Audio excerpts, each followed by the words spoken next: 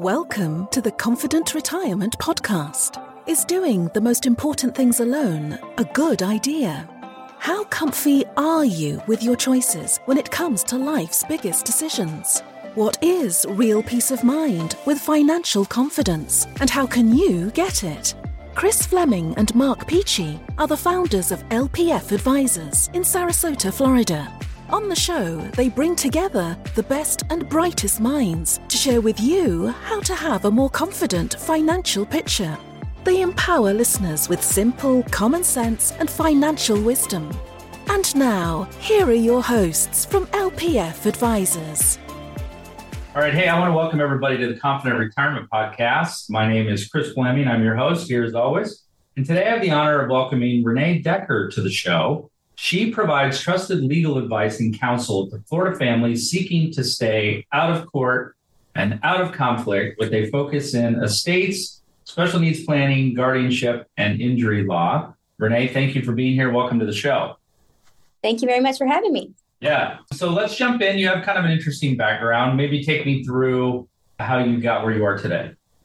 Yeah, so I graduated law school in 2004 and knew I wanted to be an estate planning attorney, but had a circuitous way of getting there because, as you know, that was right before the market crashed. And so did a lot of work for large law firms, and doing work for large law firms, it was great. Met some great mentors, worked with some great attorneys, but always felt like there was something that could be done a little bit differently for estate planning. Maybe not so much document focused, which is important. We all need documents, but really doing some other things with families to make sure that they had some protections in place and that, you know, the plan was going to actually work when the family needed it to work. So I met my mentor, who's Allie Katz. So some of you may have heard of her. And so started doing estate planning a little bit of a different way and opened up my own firm and my own practice. And so, now I get to help families put together those documents that protect them, but also take the steps that are necessary after those documents are put in place to make sure that those plans work for their families when they need them to. Okay. Yeah, implementation's good, but you also have to have the follow through and get it to the end. We'll talk about that a little bit later. So I'm curious though, is there anything that you wish you knew when you started out that you know now? Say you could go back in time and talk to the younger you. There may be some advice that you would give the younger Renee? Yeah, I think it would be to understand that most people really do need some counseling in this area. You know, there's a lot of people that I work with who are really successful people and have done great in whatever it is that they're doing. But, you know, they need some counseling in terms of like, you know, who do they have to leave their assets to? How do they have to leave them? Who do they feel obligated to support? Who do they want to support? And I think, you know, starting out as a new attorney and even for years, you know, you kind of feel weird about getting into those questions with people, or you kind of feel uncomfortable about doing that. And if I could go back, I would say to myself, you know, you're really doing a disservice to those people if you don't kind of push them a little bit and ask the uncomfortable questions, because, you know, there's lots of things we can do and lots of ways we can leave family members knowing, you know, your values and what you believe in. In order to do that, we got to get a little bit deeper and, you know, ask some of the questions that are sometimes emotionally difficult to answer. Mm-hmm. Yeah, I like how you said that. That's where real progress takes place. Even though they're uncomfortable, they are. There's a book that's been written called Critical Conversations, where it talks about that, where, you know, high stakes, lots on the line, emotions might run high, but you still have to be able to have those, because that's when you get the best results out of what you're trying to plan for. Okay, so how did you decide then on the areas of focus for your practice? Was there a life event? Was it just that you happened in that, you know, into that area when you first started out? How did you come to hone in on those areas of focus? Yeah, so like I said, it was always an area of interest for me, but actually didn't start practicing estate planning at all. I was doing creditors' rights litigation because of the time I graduated law school and what was going on in the market. But working at the large law firm, there was a need for an estate planning attorney, and I sort of had a tax LLM. And so a couple of things happened for me. I started taking advantage of that tax LLM a little bit, and then I had a family member in my family that passed away and had some problems in our family because of what happened, and really just saw the need that people had for great estate planning attorneys that would get into some of these difficult questions with people and that would take the time to make sure the plans are actually implemented. And so I really just thought, where can I be of the best service, using my skills and my degree, and decided that I would go into doing this full time. All right. I like it. Okay. So are there some big fears or concerns that you commonly encounter with clients when you first start working with them?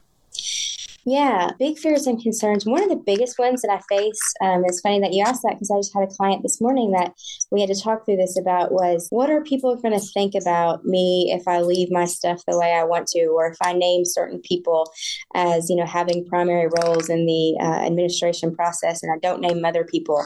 And so those are the really big kind of emotional questions that we have to get past and kind of sort of start to reframe the thinking a little bit about, especially, some of those roles, sometimes you don't understand how big of a favor you're doing to your family by nominating certain people instead of others, despite what you think, feelings might be about that.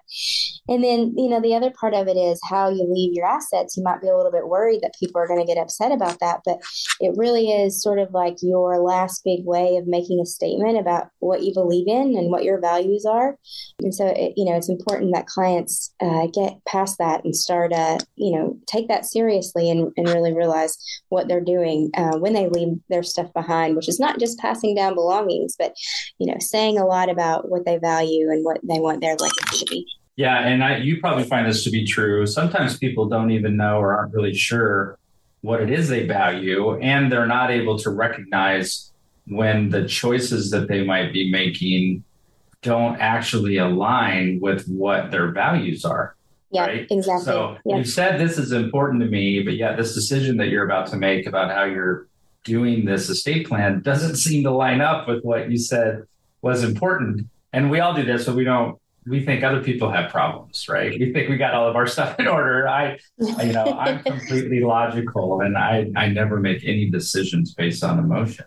So that's what I find interesting is helping people to discover, one, what really are your values? And second, let's make sure that your choices are in alignment with those. So then the outcome is what you want it to be.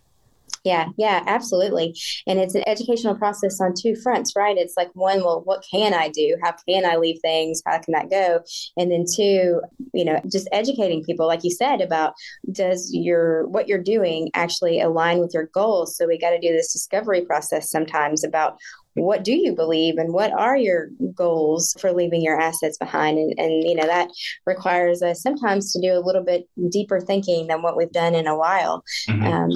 But it's so worth it for the clients that are willing to go down that thought process and that path of thinking it all through.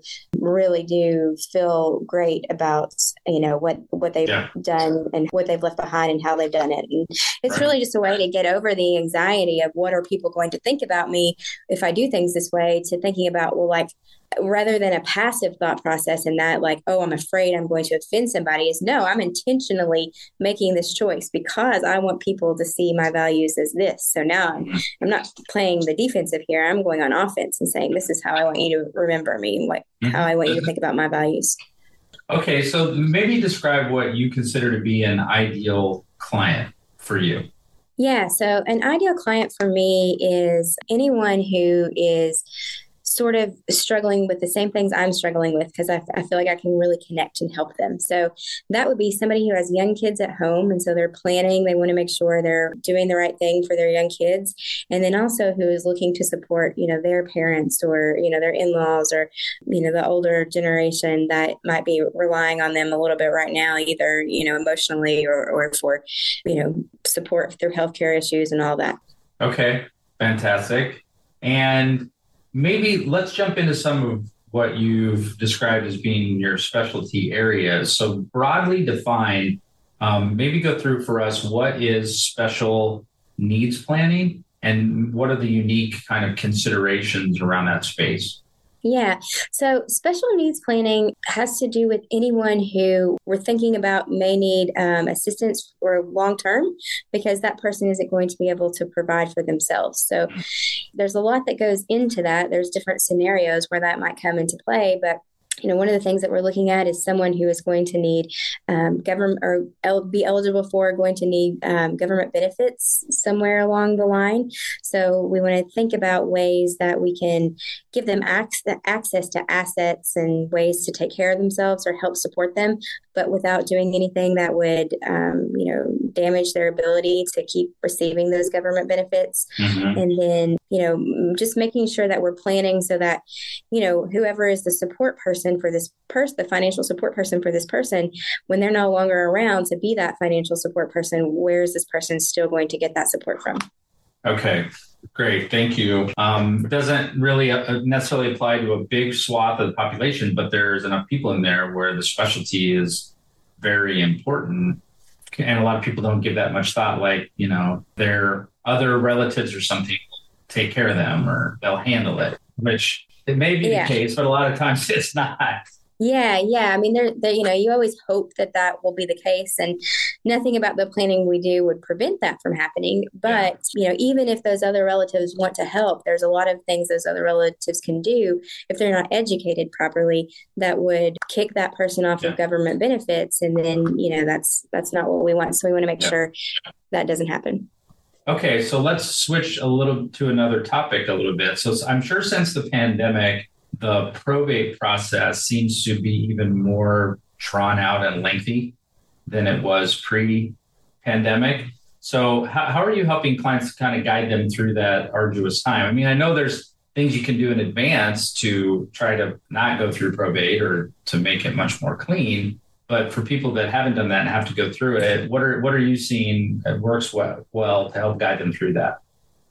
Yeah, so it's really at this point it's a process of staying on the court because the court is backed up so yet from COVID, and so it's a matter of having the people there to reach out to the court sometimes on a weekly every other day kind of basis to get things going and make sure things are happening. And then the other part of that is just really kind of counseling in a way that is also kind of pushing the clients to move forward, because a lot of these, this is a very emotional time for people. And so making some of the decisions that need to be made or have to be made, that's hard. And so you need somebody in your corner that's going to, compassionately push you along in that way. And that's what we try to do for our probate clients. Okay. And I think that kind of leads into my other question. I was reading some of your blog stuff, and it got one of the topics that you did got me to thinking. So a lot of times people say, well, I don't want to go through all that estate stuff. You got to go meet with the attorney like 5 times, and I got to fill out these forms, and there's a cost, and got to think about things that I want to do. So on the flip side of that, I mean, you talk about a true cost of not planning, right? Of not doing anything. So maybe speak to that a little bit, which, that's often way more negative than doing the planning in advance. Yeah. So the true cost of not planning can be pretty severe. I mean, everyone likes to think, oh, I hope, my family members, if something happens to me, everybody's going to come together and everybody's going to work together to make sure this goes as smoothly as possible. But a lot of times that doesn't happen. So if we've got a situation where more than one person wants to step forward and handle the probate matter, we're really in trouble, and it's going to cost us a lot, and it's going to cost us a lot of not just money, but a lot of time. Or if we're in a situation where people want to fight about, distributions or who gets what or things like that, then we can really see the costs skyrocket. And it's not just cost of money and cost of time, the biggest cost that I see is the cost of relationships. So I know for me, the last thing I want when I pass away is for the people I love to, have irreparable damage done to their relationships. I want them to come together and strengthen their relationships when I'm not there to support them. And unfortunately, all too often, the cost of planning is that family members, they do irreparable damage to their relationships with one another. Yeah, right. Too many sad stories about that. That's for sure. Yeah, they even definitely get into the news and make movies out of them. Okay, so you've also created this something called the Kids Protection Plan. So why don't you tell me more about that, how it works, what's the big benefits to the parents and the guardians? Yeah, so the Kids Protection Plan is really something that if anyone who is like me and they have ever felt this anxiety of, okay, my husband and I are out for date night. What happens if I don't come home? What happens if we don't come home to our kids? And so what happens is actually kind of a pretty scary story. So here in Florida, we have what's called the Department of Children and Families. So that's DCF. So my thinking through this is if I don't come home at night, what happens is babysitter, she calls and calls. She can't get a hold of anybody. She may have to call the authorities and say, we can't find her. Was she in an accident? We need to figure this out. She'd probably call some of my family members and they're doing that same kind of thing. But ultimately, a police officer is probably going to show up at my house at some point, try to take some information down about me and my husband. And when that happens, the police officer is going to say, okay, well, who is supposed to have legal custody of these kids? And for most people, that there is no answer to that question because there are no documents in place that say if something happens to me, who is going to be a short-term guardian. And so what happens is those children have to be taken into DCF until someone from the family can come forward and fill out the proper paperwork and do the things that have to be done so that the kids can be released to that person. And so the Kids Protection Plan is designed to make sure that doesn't happen because we nominate what's called short-term guardians. And we make sure that those short-term guardian documents are able to be found in someone's home. We put ID cards in parents' pockets. So if something happens to them, somebody finding them knows who to call and what to say. We make sure the babysitters have copies of all of that and really, educate parents about the need to provide those short-term guardians. Okay, that's great. And I can't imagine, the number of people that could benefit from that are going out for date night and they're naked in that regard. Okay. So, yep. And I think, did you create a separate website for that or is that part of your website? Yeah, you can find it by going to my website, but there is a separate website for that as well. So it's called Kids Protection Plan, right? If they Googled that. Yeah, Kids Protection Plan. Okay, yeah. Awesome.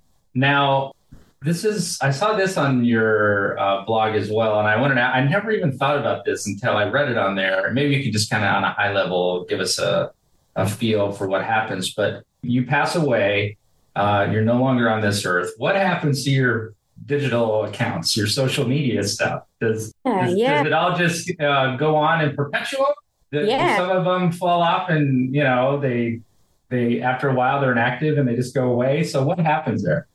Yeah, so it all depends on what service we're talking about because what we found out is that every sort of service provider, so, you're thinking like your Facebook account, your Twitter account, all those things, they all have different rules about what's going to happen to your account. So some of them go on in perpetuity. Some of them, once, if someone notifies Twitter, for example, that you've passed away, some of those immediately get shut down. Some of them are completely erased. So, you may have things on there that you would want your family members to remember, and some of them aren't completely erased and we can do some different things with. But these days we spend a lot of time online doing whatever social media platforms that each of us do. And so it's usually an area that people have kind of strong feelings about, hey, I'd like my Facebook account to be memorialized so that people can still go back and kind of see it and see what I did. Or, hey, no, I want my Facebook account to be deleted. I don't want people on there making comments about prior posts. And so it's one of those things that we have to think about and plan for and put somebody in charge of that knows how to work with all that stuff. But I think that would involve trying to remember what my passwords are, right? That would probably involve trying to remember. I was thinking about maybe I could get one of those services where you can set up all the posts in advance, and then I would just have it repeat like the same 100 posts over and over and over again. So it seemed like I was alive, even if I wasn't around. But maybe we can come up with a social media protection plan after your death for that. There you go. Okay. All right. So we're kind of getting close to the end. I was curious, like going forward for you, what do you see as your biggest opportunity for your practice going forward into the future? Yeah, so I think my biggest opportunity for my practice is just getting out there and educating people on the need to, especially plan to protect their minor children. We talked about kids protection plans, but even for like parents and grandparents that are thinking about leaving things to their kids or grandkids, also, doing that in a way that's not going to require, a guardianship proceeding to be established over those kids, so that, if something happens to parents, there's somebody's got to take care of them and somebody's got to take care of their assets. I see all too often people who come in and one parent has passed away or a grandparent has passed away and they've tried to leave money to the kids or, minor kids or grandkids. And it causes a lot of problems when it's not done the right way because we got to go in, set up a court proceeding and get the judge's approval to do everything that we do. And so setting that up so that people are educated about that process and then educated about who they're selecting to be taking care of kids if something happens to them. That I find that a lot of conversations around beneficiary designations, when people want to name minors, we have to pause and talk about the potential, pros and cons of that, and also the unintended consequences. They may think it's a good thing, but a lot of times it makes sense to wait until that child is the age of majority before that money gets put over to them. Okay, well that's a topic for another conversation maybe. All right, so now on the flip side of that, Renee, what do you kind of see as your biggest challenge in your business going forward? Maybe an obstacle that you want to overcome?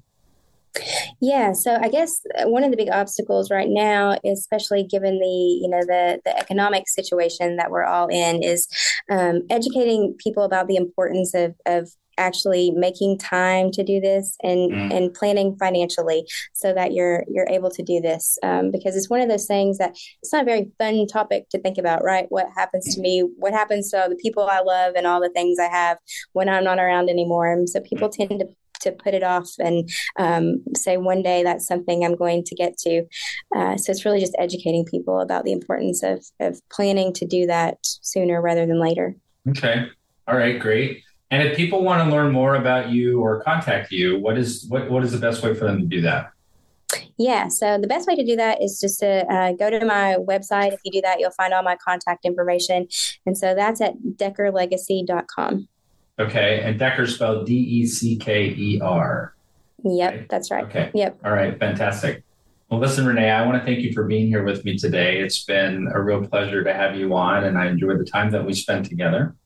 Thank you very much for having me. Yeah, and I want to thank everybody for tuning in to the Confident Retirement Podcast brought to you by LPF Advisors, where we're hoping to bring the financial confidence of people to another level, one show at a time. Thanks, everybody, for tuning in. Be well. Take care. We'll see you next time.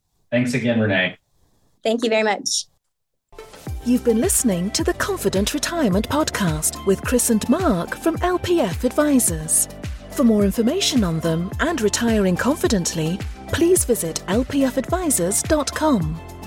If your ears are pleased and your mind is now at ease, do share the program with your friends and subscribe wherever podcasts are found.